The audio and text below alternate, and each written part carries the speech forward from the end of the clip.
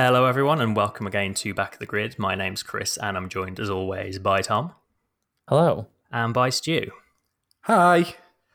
Lots to get through this week after testing, the only 3 days testing the season, and also lots of inbox and news at the end of our new Patreon. But we have to obviously start this week with the sad news of Murray Walker's passing at the age of 97 over the weekend. It's one of those things where there's been lots said and by people who know him and knew him very well over the years. But I think from our point of view as fans, it's just the main thing is that he is and always will be the voice of F1. Like, he's the voice that everyone grew up listening to. I think the thing that stood out to me most over the weekend, I saw someone on Reddit or Twitter posted just a bunch of still images. There was like Prost and Senna coming together, Damon Hill crossing the line to win his championship, and like Tarquini rolling his car. And they said, look at these images and you can hear them. That's how good Murray Walker was. Yeah, and, 100%. And the same is the true reverse. Like, you only need to hear his commentary and you know in your mind exactly what was happening because it's that ingrained in us. It's just, it's the word legend is used a lot, but he's a proper legend. Yeah. He's Formula One's granddad. Yeah. And it's obviously, very, very sad to lose him, but I've actually been finding myself smiling quite a lot over this last couple of days, just seeing everyone posting sort of, their favourite clips of him and their favourite quotes and memories and stuff. And it's been nice to kind of just celebrate everything he did give to us over the years, and just the fact that we were able to go on part of that journey, which, it was a long journey. He was, I think, the first Grand Prix commentator on was in 1949. So, and he was like, he retired from his like whole advertising career to just focus on Formula One. And when he did that, he was like in his late 50s, maybe early 60s. So he had a whole career. Yeah, he used to balance the two for a while, didn't he? Like, it's mad. The man's had like 3 careers. It's crazy. Yeah. And as he always said, doing F1 was never work for him. It was just talking about the thing he loved. And I guess that's why he was so good, wasn't it? Yeah. So, he often got... he didn't always do a great job, which is why he was so good. Yeah, and it's... I think, like, to an outsider, like, the fact that everyone always talks about the mistakes he made maybe seems like criticism, but it never is. It's more... Not at all, yeah. I think it's more just like the excitement meant that his mouth moved faster than his brain a lot of the time, which you can understand and relate to. Like, I think we definitely can, because we make a lot of mistakes on this podcast. Yeah. Like, someone once they're said, definitely not as good as Murrayisms, though. No, that's true. We'll never hold a candle to Murray Walker. It's like someone once said that in his calmer, quieter moments, he sounds like his trousers are on fire, which is about the best description, I think. Did you ever see the Jeremy Clarkson was interviewing him once, and he got him to do commentary of snooker? Yes. Yeah. And that one's been doing the rounds, and that really made me laugh.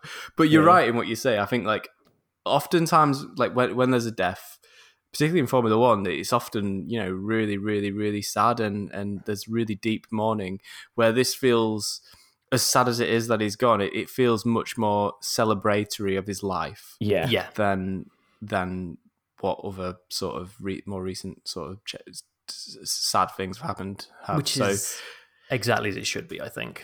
Yeah, I think so. But yeah, like, the whole world of F1 and motorsport in general just owes him a debt of gratitude, and all we can do is thank him for the time that we were able to spend with him, I guess. Yeah. 100%. You're going to leave us with lumps in our throat, Chris. Yeah, exactly. Speaking of, thanks to Sir Tom Lott on Twitter for the idea of changing our intro music this week. I think that was a really nice idea. Yeah, thanks, dude. Shall we talk about some testing? The brief testing we've had this year, only 3 days for them to... Yeah. So this is the thing that I was going to say to you, but I didn't. I'm basically going to get all my news about testing during recording for this podcast because I was working the whole I was working for F1 for the whole testing thing, and as is usually the case when I work for F1, I don't actually watch any F1. So I'm very excited to find out what you've both researched and what sort of information you're going to bring to the table. I'm going to be ad-libbing for most of my input. Well, let's get into it then. From a windy, sandy Bahrain. It's weird, isn't it? Like it was only a couple of years ago we had snow for testing in Barcelona, and now we've had a sandstorm instead. So as always, like testing doesn't mean anything is like the old cliche. And I was trying to figure out the best way to order the way we go through the teams. Lap time is obviously, there's a lot of caveats come with lap time. One thing that is not up for debate and is just a fact is the number of laps each team did. So that's how I've chosen to order them. And it also is the most dramatic way to order them, as you'll see when we get to the bottom team on that list. Oh, brilliant. Okay. Very excited. So we'll start with actually the equal most laps. AlphaTauri, 422 laps across the test. 337 of those were done by Pierre Gasly, which was the most any driver managed. Whoa. They set the second fastest lap of the test, which was Yuki Tsunoda on the final day, a 1:29.0. Although it is worth noting that Tsunoda was opening his DRS quite a way earlier than anyone else on the main straight. But also true is that his first sector in that lap wasn't a personal best.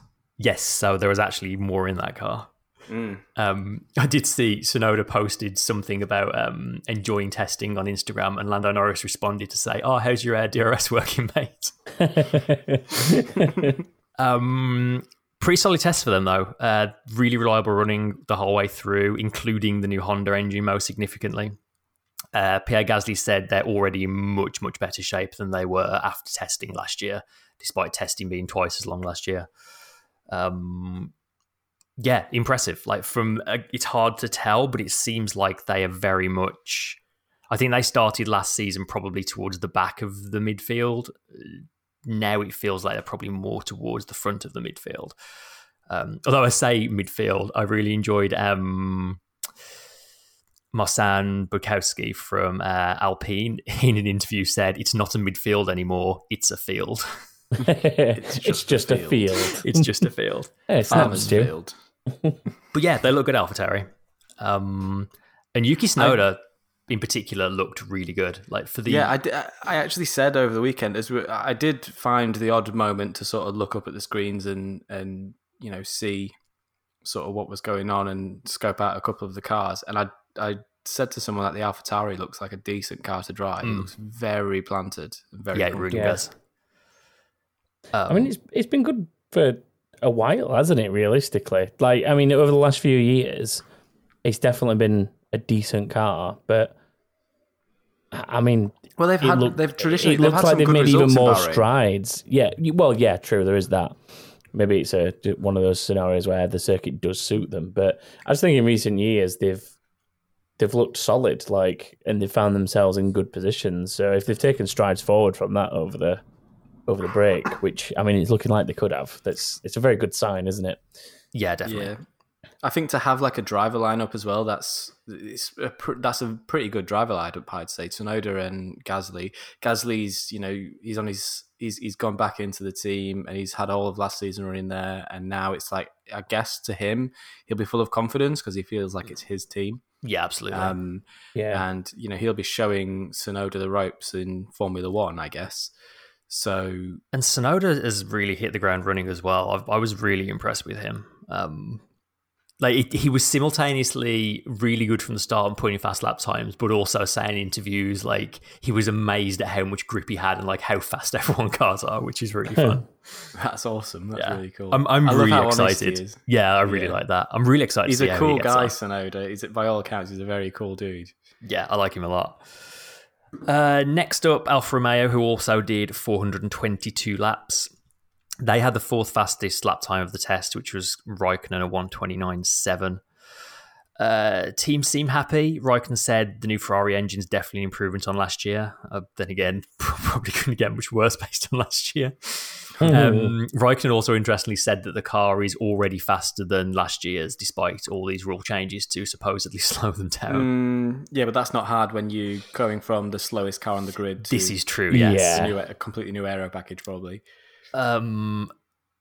Yeah, it definitely sees an improvement for them. I don't think it's like up there with the better ones of the midfield level of improvement, but definitely seems better. Hard to tell though. Yeah, well, yeah, testing. I mean, yeah, I always like. I'm always dubious with these tests as to where things actually sit until you sort of see them out on track for like running at full beans, and we're not going to see that until they're back in Bahrain for quali, are we? Even in practice, I've said this before, but again, it's still positive strides. Like as long as everyone's making gains and no one's going backwards, like what happened to the Ferrari engine cars recently, then that's all good for me. Like, and I feel like that's what we've had. Like, without going into specifics of each team, I don't think we've seen anyone and gone, they're not where we expect them to be. I don't know. I don't think so. Well, yes and no. We'll get there though. Yeah. Did you see Raikkonen and Sainz had a bit of a that was all a bit unnecessary, wasn't it? I think it was so bizarre. I think it was just a bit like, sort of maybe one of them held the other one up, a bit of frustration. They wanted to get a good lap in and they were just a bit bugged out by it. Yeah, but it was right at the end of the session as well. It was very weird. Yeah. Like when you're doing a session on a track that, it's a decent length track and there's half as many cars as there normally are on it. There's not really any excuse to be getting that close together in testing, is there? Yeah, it was all a bit silly. Next, Ferrari did 404 laps and had the third fastest time of the test, which was Carlos Sainz 1:29.6. They lost quite a bit of time on the first day after Leclerc had some kind of power unit failure, but they very much made up for it on the remaining days. They seem very confident the new engine is a step forward, and they said they don't believe that they are going to be at the straight line disadvantage they were last year anymore, which is, that's the base level of what they needed to achieve, wasn't it, really? But they definitely seem to have improved them last year. I don't think they are... I think, to me, it seems like at best they've gone from somewhere in the middle to front of the midfield. They don't seem to have Red Bull, Mercedes pace yet. No. I wouldn't. No. I mean, I don't think that we're suddenly going to see them confidently in the mix for a podium come start of the season, but it's positive that I think that by the end of the season that they might be at that kind of place. But it depends on what they can do with it in terms of restrictions. Because will they have any tokens left? That's the question, isn't it? They won't have any tokens left, but they can still make some aero changes. Yeah, true. So, yeah. Sainz seems to have bedded in the team quite quickly as well. And the pace difference between Sainz and Leclerc didn't seem to be massive either, which is good to see from his point of view. Yeah, he settled in quite quickly, didn't he? And he got up to speed quite quickly.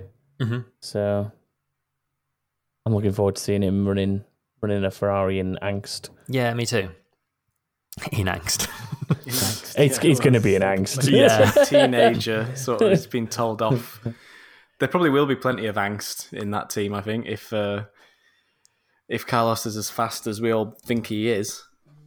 Well, yeah, There's exactly. definitely going to be a bit of sort of elbows out racing between those two. I've no doubt about that. I think, and then if that is the case, we'll kind of I think we'll blame Vettel a little bit less for his time there, because they're quite possibly also very elbows out in their time together. Yeah, I guess the Sainz to Ferrari thing is a little bit like the Perez to Red Bull thing, where it will answer a few questions of what was the situation. I mean, maybe less so with the Ferrari situation, but I think there might be an element of that, I guess. It just makes it that bit easier to compare cars and drivers, doesn't it, when you've got a bit more movement around the grid? Yeah. It feels really weird as well, because like recently, in the lead up to the new season of Drive to Survive coming out this week, I kind of rewatched season 2 over the last week or so, and I was kind of reminded during that like at the end of the last season,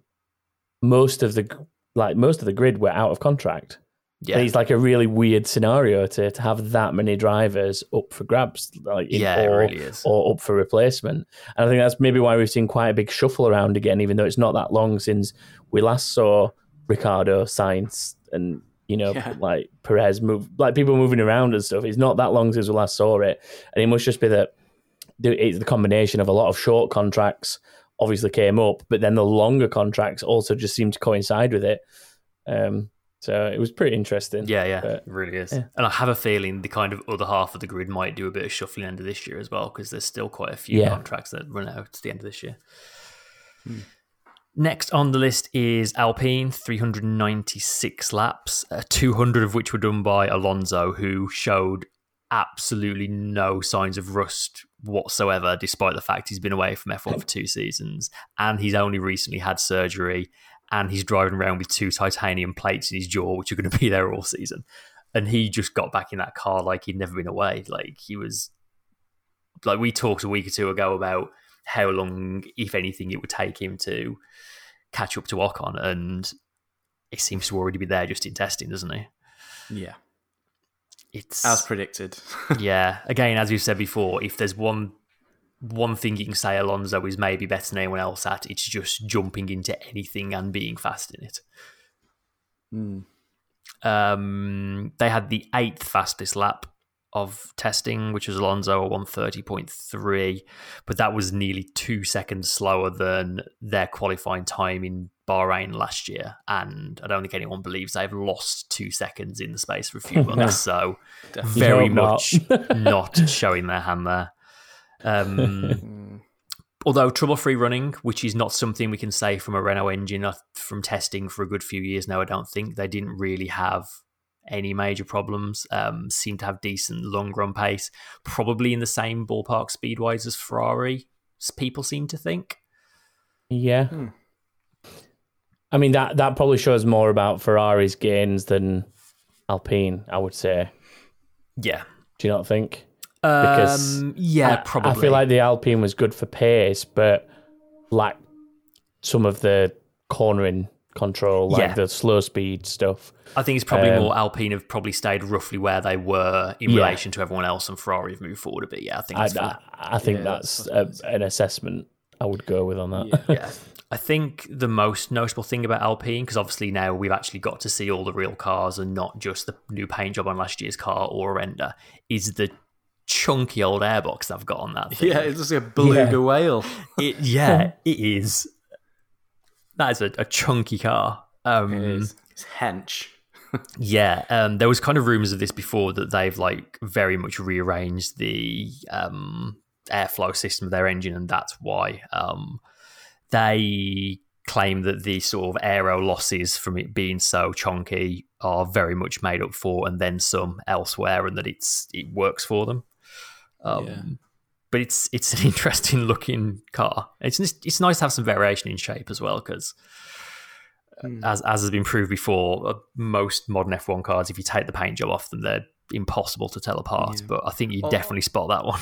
Yeah, although if you have lost 2 seconds, you might lose 2 seconds if you turn your Formula 1 car into the shape of a lorry, which is what the top of it. If they have lost 2 seconds, that's probably a good place for them to start looking for them. We'll see. Yeah.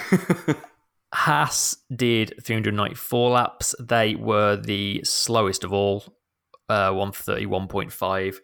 Unsurprisingly, I think, given that they admit they've made minimal changes from last year. They're over a second slower than the next slowest team, which points to a fairly tough year ahead. Although they did run a few development parts in testing, so they are trying a few new things.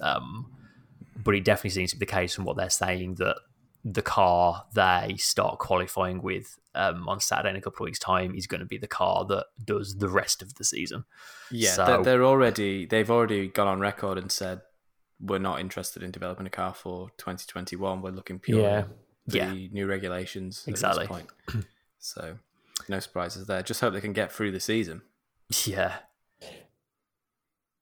Yeah. Most notable thing for me from Haas is that Mick Schumacher on the timing screens, he asked for his abbreviation to be changed from SCH, which he's been using for his junior career, to MSC, which is what his dad always used. Nice. Which he specifically asked for that just because it's kind of, it means a lot to him and it means a lot to everyone else. Like it's a very iconic thing. So seeing that back on the timing tower was very cool to see. Nice little tribute. Yeah, definitely. Really cool. Next were Williams, 373 laps. They had the 6th fastest time, which was George Russell with a 1:30.1. Williams, the only team to use a test driver. Roy Nissany did the entire first day, which meant both their race drivers only got 1 day of testing each, which doesn't feel like the wisest move to me, but there we go. I'm sure there are sponsorship contracts that... probably a chunk of change got thrown there. I imagine so, yeah. Both of the race drivers completed over 2 race distances each, though. Again, car ran really reliably. They seemed happy with the tests. They said they've got more development parts to come for FP1 in a couple of weeks' time. Interestingly, George Russell said that the new car very much prioritizes maximum downforce, which has added speed to the car, but also has made it very susceptible to wind, which he found out at a very windy Bahrain on a number of occasions. So, sadly, I think a lot of their results this season are going to depend on how windy it is. Weekend to weekend. I don't know about that. It was very, very, very windy. It was, but so maybe he could just be the only driver who said something about it being windy. I really don't think that. They're all super, super affected by the wind. Yeah, but he did say that he felt their car was particularly affected, but maybe he's just rubbish in the wind. Who knows? But not only that, he's just been, remember towards the end of last season, he got a few weekends in an amazing high downforce. That's very true. Mercedes that was absolutely flawless. So, I wouldn't read too much into that myself, but time will tell on that one, I suppose. Yeah, exactly. Next on the list, Red Bull. 369 laps, which put them 7th out of the 10 teams in terms of laps done. Fastest lap of the test was Verstappen, 1:28.9. Fair to say they probably had the most successful test of anyone. Really reliable running. Again, new Honda engine.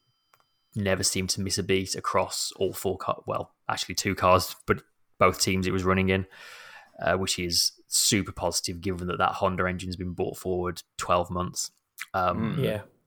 Car looked very responsive, more stable on the rear than last year's car, which is was I think one of their Achilles' heels, particularly when Albon was concerned.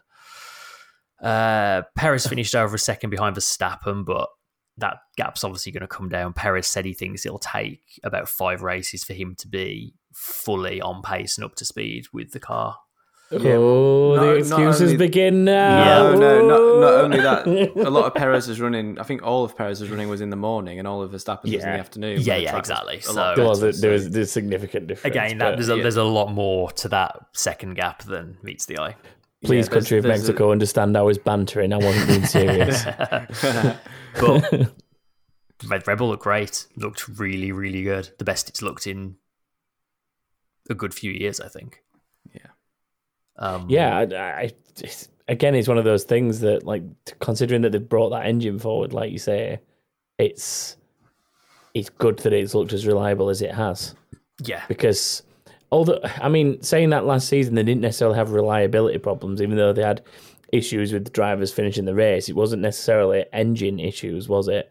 So no, but then again, I feel like last year they had a lot of engine troubles in testing, which they were able to iron out before the season started. True. And it seems like this year they've not even had that. It's just an immediate head start, not having to go through that process, isn't it? Yeah. Or it's the other way around and they're going to have all the engine issues those few races. I hope not. Red Bull have had a number of years of really stuttery starts to seasons, so if they can come out of the gates like it looks like they're going to, obviously Red Bull and the drivers are very much playing it down and saying the Mercedes are still the ones to beat, but it looks like from what we've seen, they're going to be much closer, which is obviously exactly what we want. Yeah. Mm-hmm. Next, McLaren, 327 laps. which is a fairly low lap count, particularly as they're running a new power unit. You'd think they want to get as much running as possible. But the team said, although more running is obviously always nice, they did all the running they needed to cover all the testing they wanted to do, and they were happy with the test. Only the 7th fastest lap time, which was Ricciardo, 1:30.1, but they were very fast at sort of various points throughout testing. I think the fact that their lap time is that low down is more just a case of they weren't doing high-speed runs at the same time as the teams higher on the list. It did look like a quick car when you compared it to the other runs being done like at the same time as their fast laps.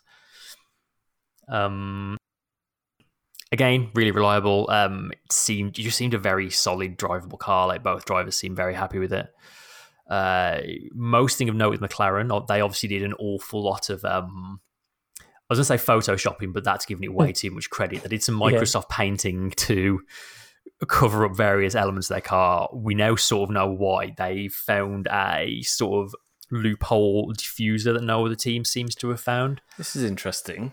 Yeah, so it's one of those things that's really difficult to describe. Essentially, so the diffuser has been made quite a lot smaller this year to cut back on rear downforce, but they have managed to there's a kind of central area where it's not restricted, which is where kind of the diffuser connects to other parts of the car, and they've sort of been able to extend that transition between the floor and the diffuser and turn it into some deeper diffuser fins. So they're kind of turning the transition into some extra diffuser, which is very much within the rules. And they actually said they're very surprised they're the only people that have got it.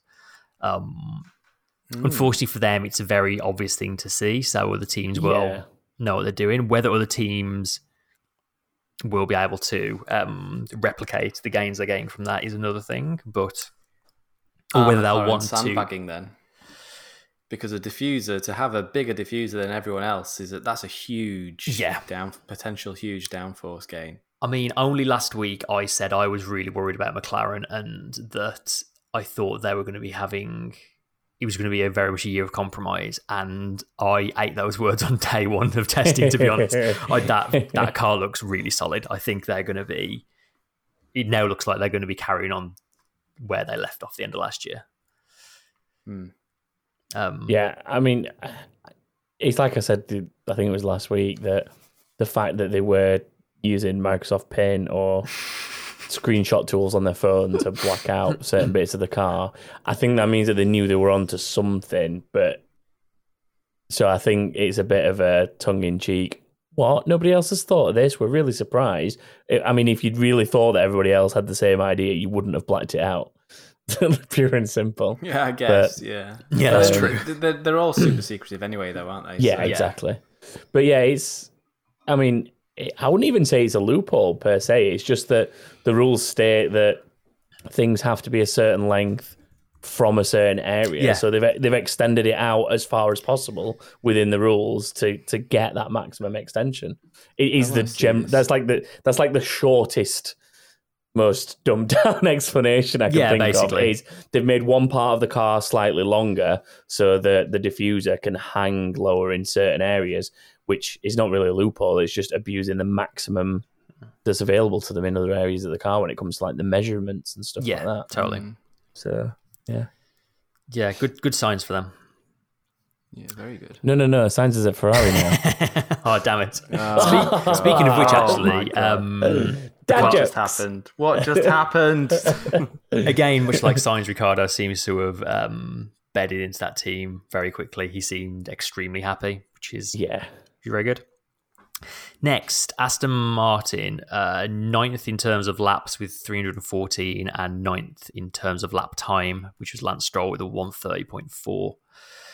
A pretty big contrast to testing from last year for them. They had poor reliability the whole way through, pretty slow lap times all the way through. They lost tons of time with gearbox and turbo issues, which, to be fair to them, is all stuff they get from Mercedes, but whether it's the parts failing or the way they've been integrating the car that's causing the issues is a different question, I guess. Stroll did have some decent pace at times, so I think that position on the leaderboard is, well, it's almost certainly not fully reflective of where they are, but it was they had a tough old time of it. Particularly for Vettel, he only managed 117 laps, which is the least of all of the full-time drivers, and he was also the slowest of everyone except Roy Nissany. So a pretty poor start to his Aston Martin career, unfortunately for him. I mean, it looks like they've got work to do, but it's just lack of laps, isn't it, really? Yeah, I mean, the only thing that sort of stands out to me with this one is the fact that although they weren't exactly the same, you've got like gearbox issues in a Mercedes powertrain, and then obviously the Mercedes team themselves also had a couple of gearbox issues, didn't they? Like it's interesting that at this point in time, the Mercedes reliability is actually one of the ones that's a little bit questionable, because I mean, I'm not saying this is strictly what it is, but it always sort of makes me feel like in the last couple of years, other teams have sort of caught up and finally started pushing them, and they finally had to run those power units at like full pace pretty much all season, all race, every race, all season kind of thing.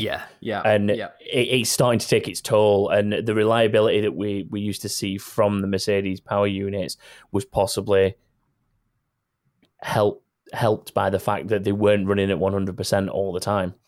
And possibly, yeah. Maybe that's where some of the strain is coming over the last couple of years with those power units. It could be that the brand new block they've developed for that engine has some compatibility issue with the gearbox, maybe? Yeah, possibly.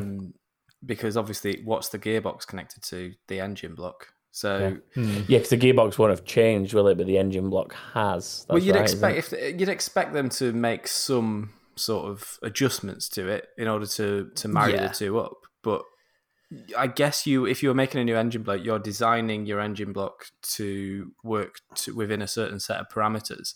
Yeah. And if you've only got so many tokens to spend, obviously you're going to keep the fittings of that engine block the same so that gearbox, the existing gearbox, fits.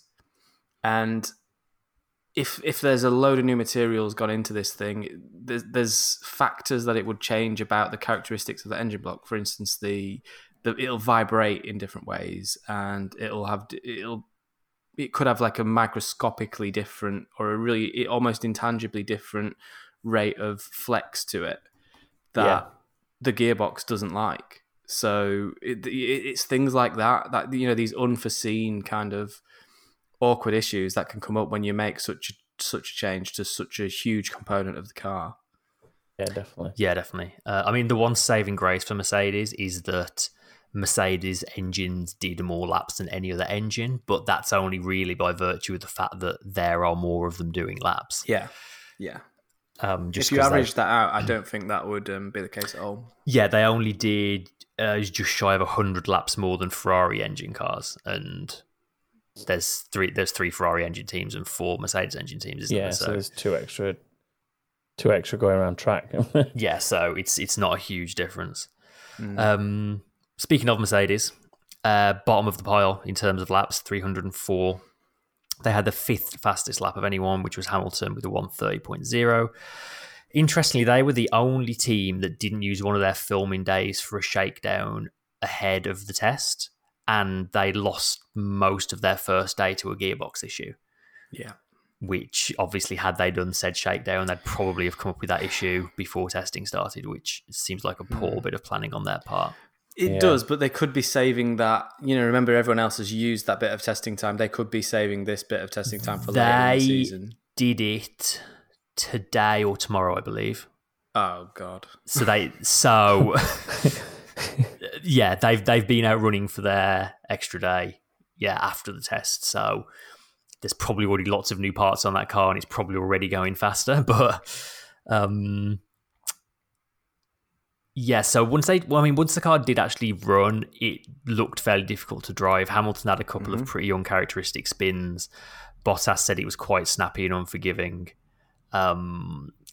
It looked like they had been hurt by the reduction in rear downforce more than anyone else. Whether that is to do with the fact that they're one of the few teams that doesn't go for this high rake setup that Red Bull sort of pioneered. Mercedes have always very much gone for the much more flat rake of the car. I mean, they're doing a lot of interesting things with the floor, like the way the side of the floor and stuff is shaped is like nothing I've ever seen on an F1 car before, but it doesn't seem to be doing what it needs to right now. Yeah. I think like it could be the wind that sort of affected some of their running, I think, as well.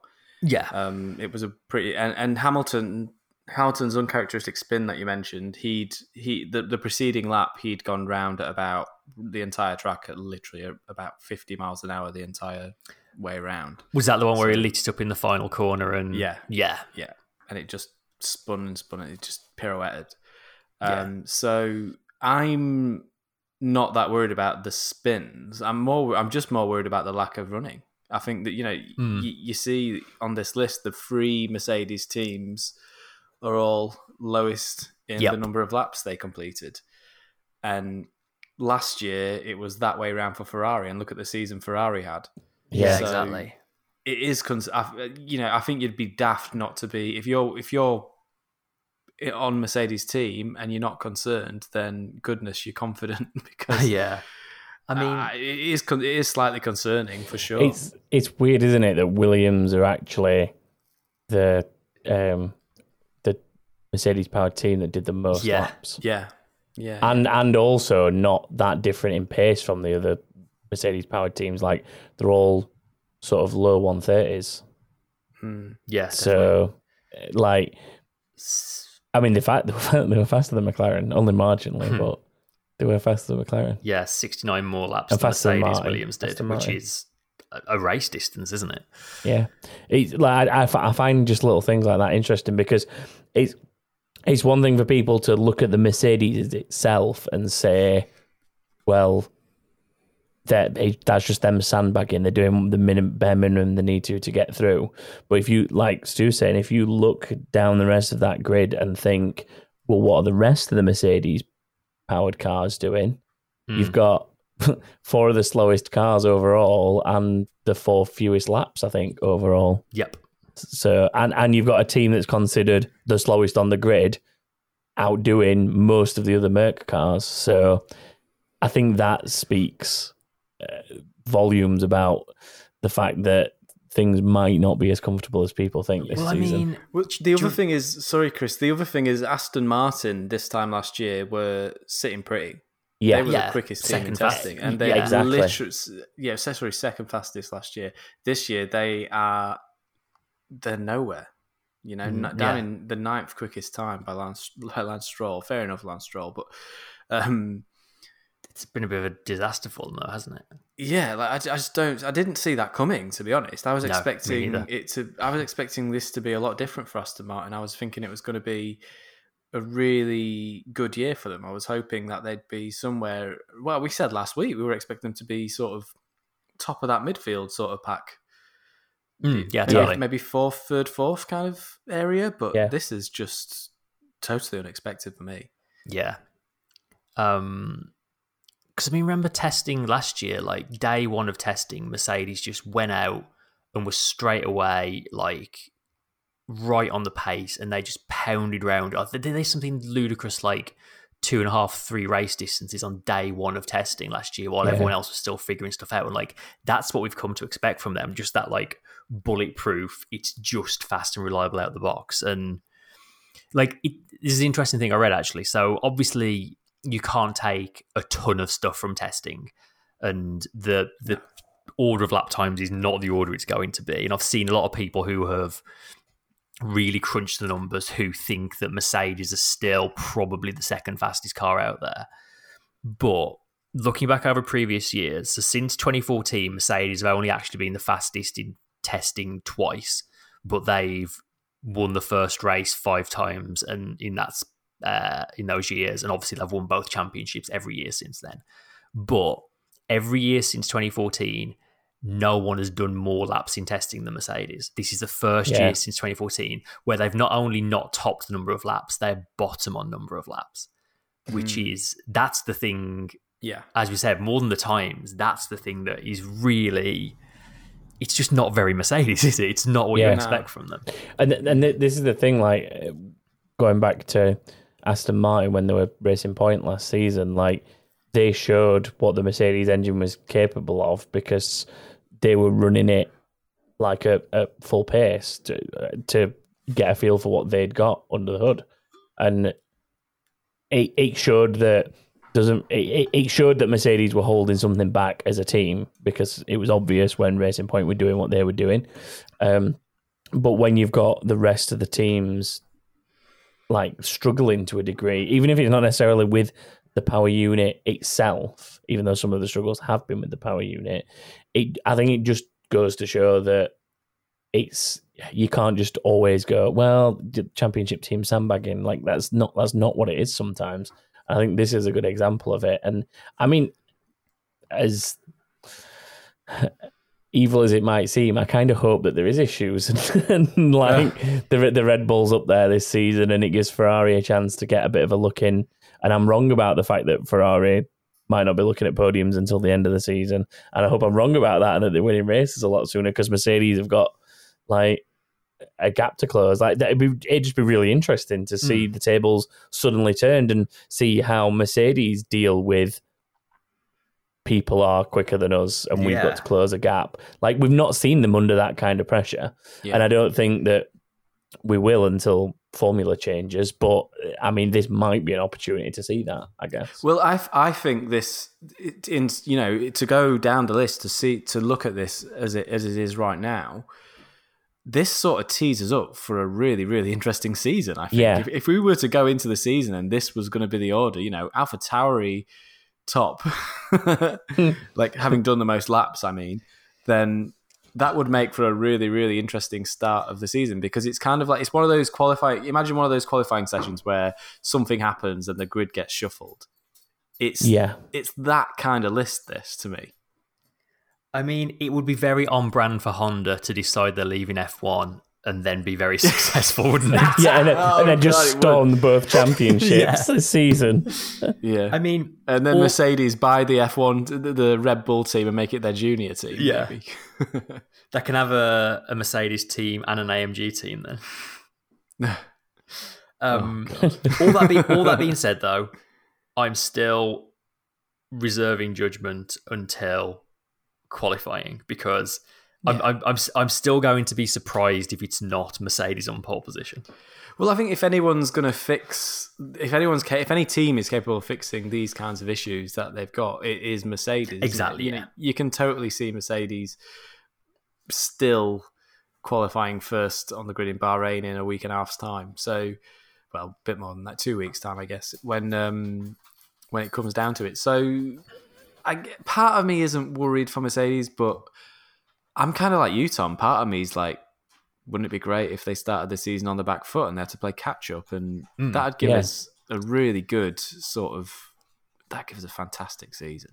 Because you're right, if you're going to bet on anyone to be able to turn a problem like this around, it's going to be Mercedes. But if they really do start on the back foot and it takes them a little while to do that, and then you're like watching them trying to close that championship gap, that'd be fascinating. Yeah. And it's like, if you get like 2 or 3 races in and they still haven't figured out like what's bugging that car, then that could be like championship gone at that point this year. If it is as close as what Martin Budkowski seems to think it is, then Mercedes could have a bit of a job on their hands to get back on song.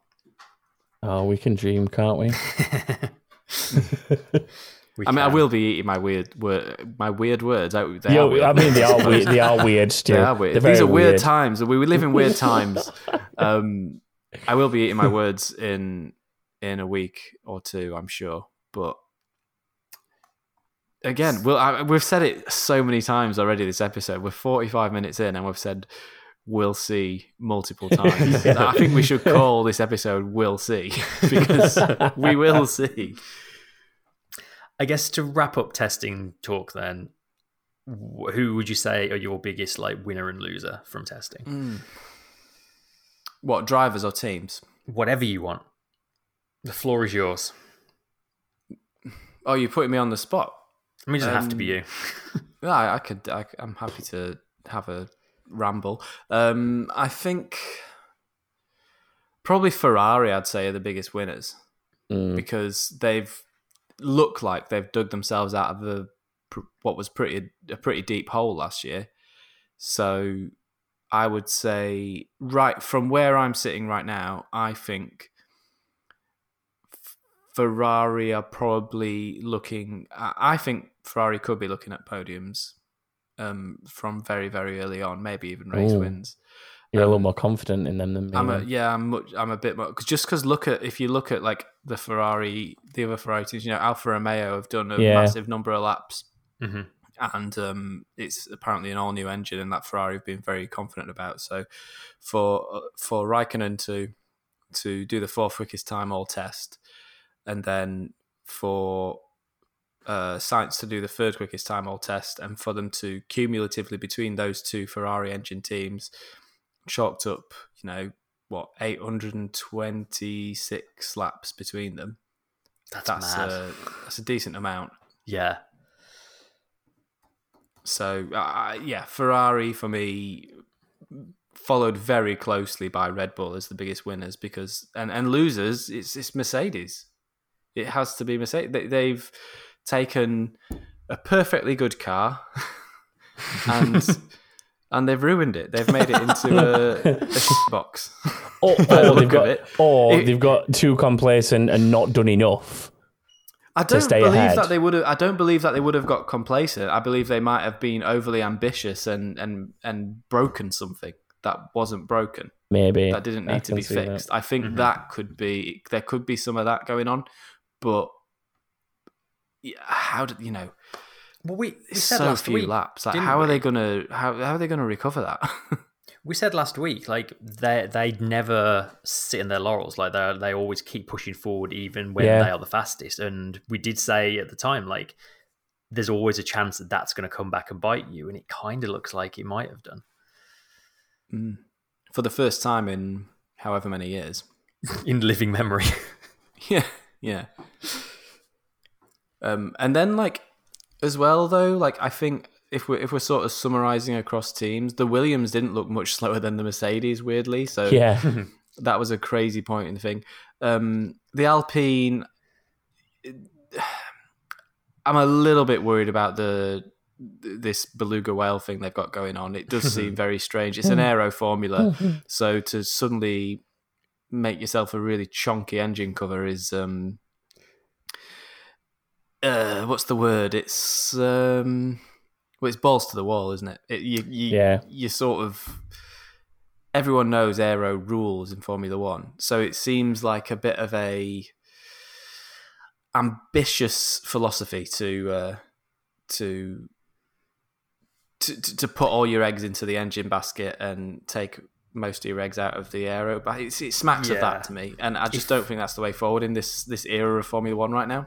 If you're the only person in F1 doing something, it either means you've come up with something incredible or you're doing something that's not right and that's why no one else is doing it. And it doesn't feel like it's the former to me. But it's a gorgeous looking car. Oh, it looks great. It looks just really as great on track as what it does in the and the fact that renders. the race suits are just like predominantly black as well is just like quite old school and it works really nicely. Yeah, they're still the best looking team on the grid, whether it's quick or not. And they've got one of the most enigmatic, influential drivers in Formula One on their side, which is going to do them a hell of a lot of good. I think for a few years, they had Ricciardo, but Ricciardo, as much as I love Ricciardo, he doesn't have the same sort of gravitas as what someone like Fernando Alonso has. So I think for that team to have like that kind of driver is a different beast, Alonso, to what Ricciardo is, and I think that'll do him a lot of good throughout the season as well. I think that's a sort of it's a good long-term move for them to have him on the team, and going into this new formula, whatever happens this season, Alonso is going to do big things for that team. Yeah, love him or hate him, he's an interesting guy to have around. Yeah. He's what they need. He is exactly what he's going to push them, isn't he? He's going to. He's not coming back to just drive around in the midfield again. Well, I mean, during his time at McLaren, he'd probably have taken the midfield where they were at that point in time. But it's almost a shame he left McLaren. But then I wonder if he was also part of the problem at McLaren. I think that the negativity might not have helped at the time. He got into a dark place, didn't he, when he was at McLaren? Yeah. He seemed to sort of, from the outside, he seemed to sort of drag him down a little bit. Whereas here, he's coming into the team, and it's going to be, it's all smiles and excitement and ambition and promise. And as long as they give him a half decent car this year, I think he'll be able to keep up his happiness. As long as he's having decent fights, somewhere nearish to maybe even a sniff of the odd podium, which they had last year, then that'll be enough, I think, to keep him happy for this year. If they've made a dog of a car, like Mercedes look like they've done, not to drive the dagger in, I don't know if he'll have the same happy, smiley attitude going into the season next year as what he has this year. Yeah, well, he's already told them to forget about this year and concentrate on the following year, which I'm sure they're basically doing. So yeah, and that'll go out the window as soon as he gets a sniff of a podium. Well, yeah, there is that. No, I don't think it will, actually. I think he is a smart enough bloke to think. Of course, he's a smart enough bloke to think long term. Yeah. He wouldn't be back in Formula One if the man couldn't think long term. But yeah, I'd love to see this team do. I really want Alpine to do well, but I will say that they haven't from doing this today. I know I said at the start of the episode that I haven't been able to be across testing as much as I would have liked to have been, but from what we've discussed here, Alpine, I don't know, this is a very limited window of information that I'm able to glean from this, which is not to do us a disservice, but it's just there's a lot to cover. So from what I can tell from talking to you guys, it looks like Alpine are maybe just no movement, really. Like they might they're probably in a similar situation to what they were last year. That's the feeling I get. And I think overall, looking at the list, it feels like there could be some shuffling. It feels like no one's really got a real, other than Red Bull, maybe Red Bull, but other than that, nobody's really got a huge march on everyone else. So I think the start of the season could be really, really, really close. And if they're not going to be developing a crazy amount all season because everyone's focused on the new aero formula, then we could be in for a bit of a season this year. Yeah, could well be. Who are your winners and losers, guys? That was a very long answer, wasn't it? I don't disagree. I'll keep mine short and sweet. Sorry, I kind of did everyone's, didn't I, a little bit? Yeah. I mean, for the interest of being different, I'll say McLaren as my winners just because they very much made me eat my words from last week, and they do seem to be in really good shape. Losers, I mean, we expected so much more from Aston Martin. They were a real disappointment, and whether it was actually their fault or not, because it sounds like it was potentially down to the Mercedes elements, regardless, they've lost so much running time and they've got so much catching up to do now. Yeah. Not a good place for them to start. Shall we move on to some inbox? Yes, let's do that. Shall we tell everyone about what? Shall we? Can you hear me? Yeah. What? Shall we first tell everyone about our amazing new thing before we do inbox? I was going to do that. He was going to do it at the end. Oh, I've already got it. If you want to do it now, okay, do it at the end. You see, now everyone's curious. No, now everyone's curious, so they're going to have to wait to the end. You've planted the seed. You've planted the seed. Okay. You've done well, Stu. So many people are just skipping through inbox. I know, so many people are just like, I don't want to hear anyone else's opinion or questions. I'm skipping to the end. Yeah. Please don't. That's literally like everyone. Please don't. You're down to have some good questions this week. There are some good questions this week. There are some good ones. Stick with us. That jingle. Stick with us. I'm going to hit that jingle.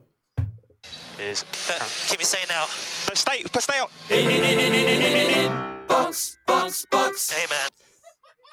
It sounded like you actually hit it. There was a thud. Yeah, it did, didn't it? There was actual I did. Thump. It was given some force. Who wants to start us off? Through the button. Shall I start us off? I mean, yeah, if you want to, but beware, it's 3 rolled into 1, Stu, and I know that God. You don't always like reading. You know that I can't read. Okay, I mean, I can do it for you if you don't want to read it. No, I'm in. We're in for a penny, in for a pound. Let's do this. Okay, Martin Bennett. He asks, do Mercedes take pole by a whole second or two at the first race of the season? Liam McEwen, how serious do you think the concern is for Mercedes, with the car looking a handful and multiple power unit and gearbox issues for Mercedes units? Oh God. Keep up the good work. Love the podcast. We haven't vetted any of these, by the way, before we just threw a lot of these straight in. And Sam Van Houten, how many kilograms in sandbags is Mercedes carrying, do you think? Or is there some truth to their problems, in inverted commas? It seems they do this every year. Oh God, not much faith from Sam Van Houten. It seems they do this every year, and how much Red Bull Racing or Ferrari will be a threat. But come race day, and lo and behold, Merc 1-2. Just wondering if we could really see a multi-team title fight this year. What do you reckon, lads? Keep up the good work. Who wants to take that? Well, I mean, go on, Chris. I'll let you go. I mean, in terms of sandbagging, you sandbag pace, you don't sandbag reliability, and it's the reliability side that is the worry. Again, much smarter people than me, like, your Ted Kravitz and your Karun Chandhoks of the world, by their maths, Mercedes is still possibly the second fastest car, and I don't doubt that. It's definitely the reliability side of things that is the concern. Yeah, I'd agree with that. I think maybe that's why there was so much sand all over the circuit, because Mercedes' sandbags were leaking. Oh. They were just leaking everywhere. The sandbags are unreliable. He went there. I made that joke. Surely I'm not the first person to have been that close. blatant. Yeah, definitely not. I mean, it's just I haven't had time to look at Twitter all weekend, so I'm just mortified. Just as mortified as probably you were, Tom, when you first read that, that joke. But yeah, concern is mainly reliability, I think, for sure. But because I still won't. We all know it's a quick power unit, though, to a degree. Like, when it works, it's just got to work. Yeah, it's got to work. We said, like, in our testing storylines, like, one of the storylines was, will the Mercedes be reliable, or words to that effect? Yeah. I can't remember the exact wording of it. And I mean, it hasn't been. No, it's just categorically been a bit. So yeah. But I still won't be super surprised if they turn up and lock out the front row. I mean, if there is a team that can get on top of something like that and sort it, it does generally seem to be Mercedes, doesn't it? On the whole. Yeah. Next, we've got Kay Menken saying the field seems a lot tighter this year, but do you think? Do you expect it to be any different to last season overall, except for Haas being last every race? I do, yeah. I think that midfield is going to... I do think it's going to be closer than ever. I think... I reckon there's a good chance we'll see podiums from any combination of McLaren, Alpine, Ferrari, AlphaTauri. I think any of them have got a fairly equal chance of grabbing podiums. Yeah. Especially what we saw last year as well. Like, unexpected wins when things didn't go Mercedes' way. Like, it wasn't just a Red Bull or a Ferrari picking up the pieces. It was like it has been in the past. There was numerous other teams there or thereabouts to pick up the pieces of a front runner falling apart. The ingredients are there to see that happen again, aren't they? Yeah, 100%. I think the ingredients are there for it to happen more, because I think that the teams behind the Mercedes and so on are going to be able to push them a little bit further and get them into that zone I was kind of talking about before, where they're having to run the car at maximum for much longer than they want to in terms of reliability reasons. So I think that what was the midfield and is now the field, as it was described earlier, has a chance to maybe push them a little bit further to that edge. I think you're right. I think this is something that I've said probably long before we were doing this podcast. I've been saying this, and it's every time they change the engine formula, every time they change the formula, the last season before they change the formula is always absolutely brilliant. Yeah, I can't think of a time when we've not had what was it, 2015 or 2016 when the new aero formula came in? Oh no, that was new engine formula was 2016. Yeah, it was 2014. But whatever 2017 maybe might have been the new aero formula. Just dates, eh? Whenever it was. Whenever it was, the season before was a really, really, really close, really, really good season. And anyone could have gone any way for quite a long time. There were loads of different winners. And I feel like this season's going to be that again. I think we're going to get... Potential's it's going to be one of those it? years where we have sort of 7 winners in 7 races at the start of the year. Oh, imagine. Can you remember when that happened? I think it was 2012. That would be good. Yeah, it's 11 or 12, I think. Yeah. Even Pastor Maldonado won a race, guys. Yeah.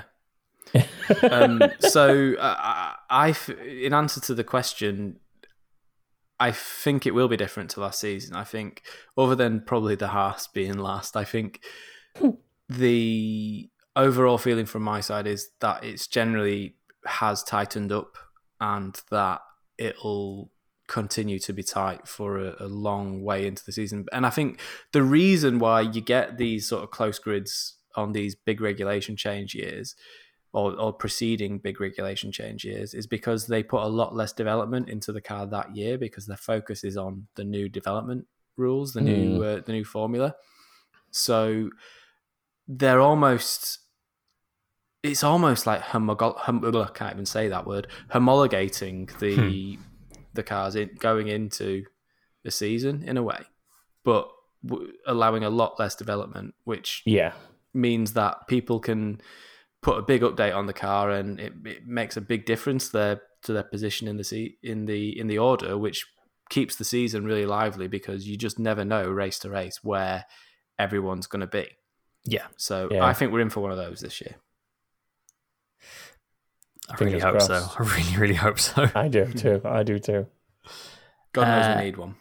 Next, Katie says, who surprised you most over the weekend? My 2 would have to be Alonso and Tsunoda. They were both up to speed quicker than I expected them to be. Lewis surprised me also in that I didn't expect him to look so uncomfortable in the car. It's going to be a fun season. Who surprised me the most? I think it's Tsunoda. Like, in just...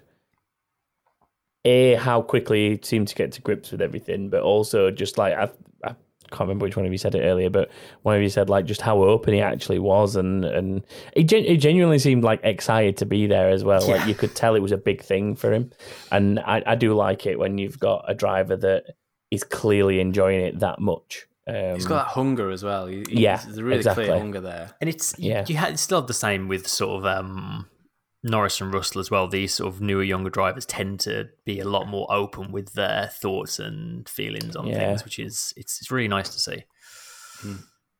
Yeah. Oh, it's my turn, isn't it? You. Oh God, where even are we? You did Katie O'Brien, didn't you, just now? Yep. Callum Hall says, "What did you think of Alpine's chonky new son? Seems counterintuitive to move more mass higher up." Does. Yeah. Yeah, can't disagree. Yeah, even from that's another aspect to it, isn't it? Like, I think we've really talked about an aero aspect, but there is that as well as a weight distribution thought to be had, isn't there? Yes. I would go further and say it is counterintuitive to move more mass higher up. Doesn't seem counterintuitive. We didn't really mention the weight thing, did we? But that's got to affect the way your suspension's set up. If that's, I don't know. I don't know if it is weight though. It could be. It could just be that they changed the shape of the plenum that goes where the air is collected and it goes into the engine. They might need like a higher or a lower pressures. They might have had to widen that to lower the pressure inside the plenum to give the engine, I don't know, a different pressure of air. Like it could be something like that. Like there's all kinds of reasons why that area could be. It could be hollow inside. It doesn't necessarily mean there's loads and loads of weight up there. Hopefully. Oh yeah, true. Hopefully we'll get a sneaky little spy shot in, or maybe the engine cover will just like fall off like Perez's did over the weekend, so we can have a good old look inside it. Yeah.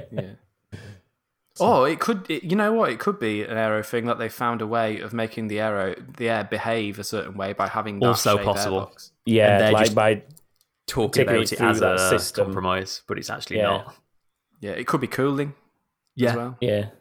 There's a bunch of things it could be, Well, I think the very last thing it would be. I do expect that area to be not very heavy. Have the side pods changed this season? I can't remember if that's the regulation wise they haven't, but most teams have done a lot of slimming down to help the airflow. Yeah, and I know there was talk of it because of the way that the barge boards are now, but and obviously it will change with the complete aero formula change. But I wasn't sure if anything had been forced upon the teams this year. I don't believe so. Yeah, so it's not a way around that then. Interesting. It's interesting. It'll. I think it will become more clear why they've done it over the season. But it's right now. It's obviously a brand new car. It's very hard to tell. I'm sure Ted Kravitz and the boys will take plenty of photos and talk about it at length, 100%. And we'll all get up to speed eventually. Moving on to the next thing, Grid Finder say, will Mercedes be head of the midfield? Are Aston Martin sandbagging more than other teams? Should I place a bet on Verstappen to win the championship this year? Well, I don't think that's a bad bet. I wouldn't be betting anything because I think it's too difficult right now. I won't be putting any money anywhere. Now's the time to do it though, before the first race. Yeah, that's true, yeah. And Checo's actually got some decent odds. I was looking the other day, but really? We're not a gambling podcast, so yeah. Gamble away. It's. I mean, Verstappen's been talking it down, but he's got to be rubbing his hands together here. Like, if Mercedes have got this wrong, this has got to be his year. Yeah, I mean, Verstappen rubs his hands together when he puts soft tyres on, though. Like, he's got such a trap on him. Like, it's overtake o'clock. Yeah, literally. Like, I wouldn't read too much into anything Verstappen says because he thinks he's the best thing since sliced bread. And we've just lost about 1 million. Followers. We've lost all of the Netherlands now. Thanks. To be fair, hopefully they'll stop listening when we got to the end of the testing bit. to be fair, he is extremely good. He is. He's brilliant. He's absolutely brilliant. But my God, doesn't he know it? That's all I say. Next, Wesley Paul says Mercedes dials in car. Lewis struggles to maintain peak form. Fails to win championship. Who does? Ooh. Verstappen for me, I think. George Russell. I guess that question kind of is like, if Bottas gets his head around the Mercedes and Hamilton doesn't, will Bottas be able to beat Verstappen to the championship? Is how I'm reading that question. And speaking, my gut reaction was no, basically, because I just went Verstappen. Well, speaking as a Bottas fan, I've openly admitted that many times. The answer is probably Verstappen. Stu? I'm going to go Carlos Sainz. Why not? Ooh. That'd be curveball banter. That would drive any Charles Leclerc fan insane. Yeah, and maybe even a lot of Ferrari fans. Like, that'd be like cutting the nose to spite the face. Is like, I hate that Sainz has won a title. You can just imagine that. I think there's probably a few people inside Ferrari who wouldn't be best pleased about that. You know what, I'm going to trigger a load more people, another subset of Formula One fans, and say I would absolutely love it if Carlos Sainz goes into that team and wipes the floor with Charles Leclerc. Just to rile up all the France, Ferrari fans. Monaco, Ferrari, Italy, just the whole lot. We've just lost so much, Stu. We're hemorrhaging fans right before we're about to announce our new Patreon, which is really good. God, I'm sorry. And nobody listened to them ever again. Is it me again? It is you again. Oh God, so many. Okay, Lou Colella says Merc engines hardly left 7th gear this weekend, if at all. Is it a sign that they're holding the units back, or are there cooling issues on the horizon again? Should have taken Alpine's chonky boy intake, if that's the case. Has someone been saying chonky on Twitter, Chris, a lot? I mean, it's just a good word. It is a good word. I mean, Chris, when I first met Chris's dog, Chris described his dog as chonky. He was a very chonky boy when we first got him. Is he still chonky, or is he? No, he's slimmed down quite a bit now. Has he? Yeah. I've not seen him for a few weeks. He's been on a diet. Chris does like to use the like boy pronoun or whatever you'd want to call it as a descriptor for like inanimate objects. For most things. He's like, oh, that's a chunky boy. Oh, that's a quick boy. Oh, that's a slow boy. Like, it doesn't matter what it is. It's like it's a something boy. I blame my brother and me for that. Yeah. That's a good point, actually. I forgot about that. They were literally not going out of 7th gear a lot of the time through testing. They even to the end of the main straight, they were staying in 7th gear and not going up to 8th for some reason, which was a little odd. Probably, maybe they mashed up 8th when they knackered the gearboxes. Yeah. Whatever you do, don't do 8th. We don't trust 8th. Yeah. Well, it could be something as simple as like the synchro of that gear. Well, yeah, it could have been. Yeah.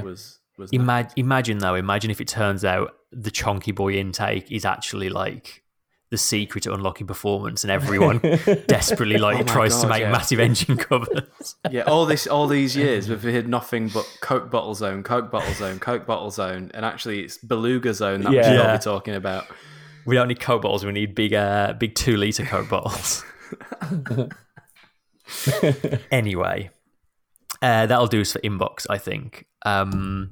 Which brings us on to, as we've already mentioned several times, we have officially launched this week the Back of the Grid Patreon. For those of you, I guess, who don't know what Patreon is, it's a place where you can join us, chuck us a few dollars a month to help keep the lights on. And in return, there's a whole host of stuff that you will get from us. Everybody that joins will get access to our Discord, which is where you can chat to us and other Patreon people. And we'll also, at least one of us will be around for qualifying and race days, so you can sort of live chat to us during sessions. Even me sometimes. Even Stu. I'm not doing every race this year, so I might actually get to see some races, which Stu, will be nice. Available at a weekend. I'll be mostly at music festivals, if I'm honest. We're also going to be throwing sort of behind the scenes stuff up on there. We've got a couple of little mini series in the works that are going to be going sort of timed exclusive on Patreon as well. One of which I've not actually spoke to you about yet, Stu. I need to run that idea by you. We'll do that afterwards. Great. Just commit to it. Just tell the entire audience about it. Back me just so you know, Stu, we need some artwork doing for something as well. Me and Chris talks about this, but well, looks like I'm going to be busy for the next life. So you know those weekends off that you thought you had? Yeah. Patreon. Yeah, maybe I won't be on the Discord. Maybe I'll be sat at a computer desk designing things like the rest of my life. For all you lovely Patreons. But yeah, if you want to take a look, you can head to patreon.com/back of the grid and you can see all the stuff that's on offer. Even if you can only afford to chuck us a couple of dollars a month, that would be very much appreciated. It'd be great to have you on board and help us keep doing what we're doing and keep growing the show. Yeah, get on the old back of the grid horse. Yes. Join us. Sure. There's loads of room. Is that a horse that you want to get on? I think so. It's a wild one. It's a wild ride. We will also throw a link to our Patreon up on our various social media things, which are Back of the Grid F1 on Twitter, and just look for Back of the Grid on Facebook and Instagram where you can find us, or backofthegrid.com, where there'll also be links to that. And you can also get ready for the Prediction League, which we will be launching for the new season next week, which will, believe it or not, next week will be our first race preview of the season. It's here already. Oh my God. Madness. So, as always, thank you everyone for joining us, and we will be back in a week's time. So until then, goodbye. Goodbye. Bye everyone.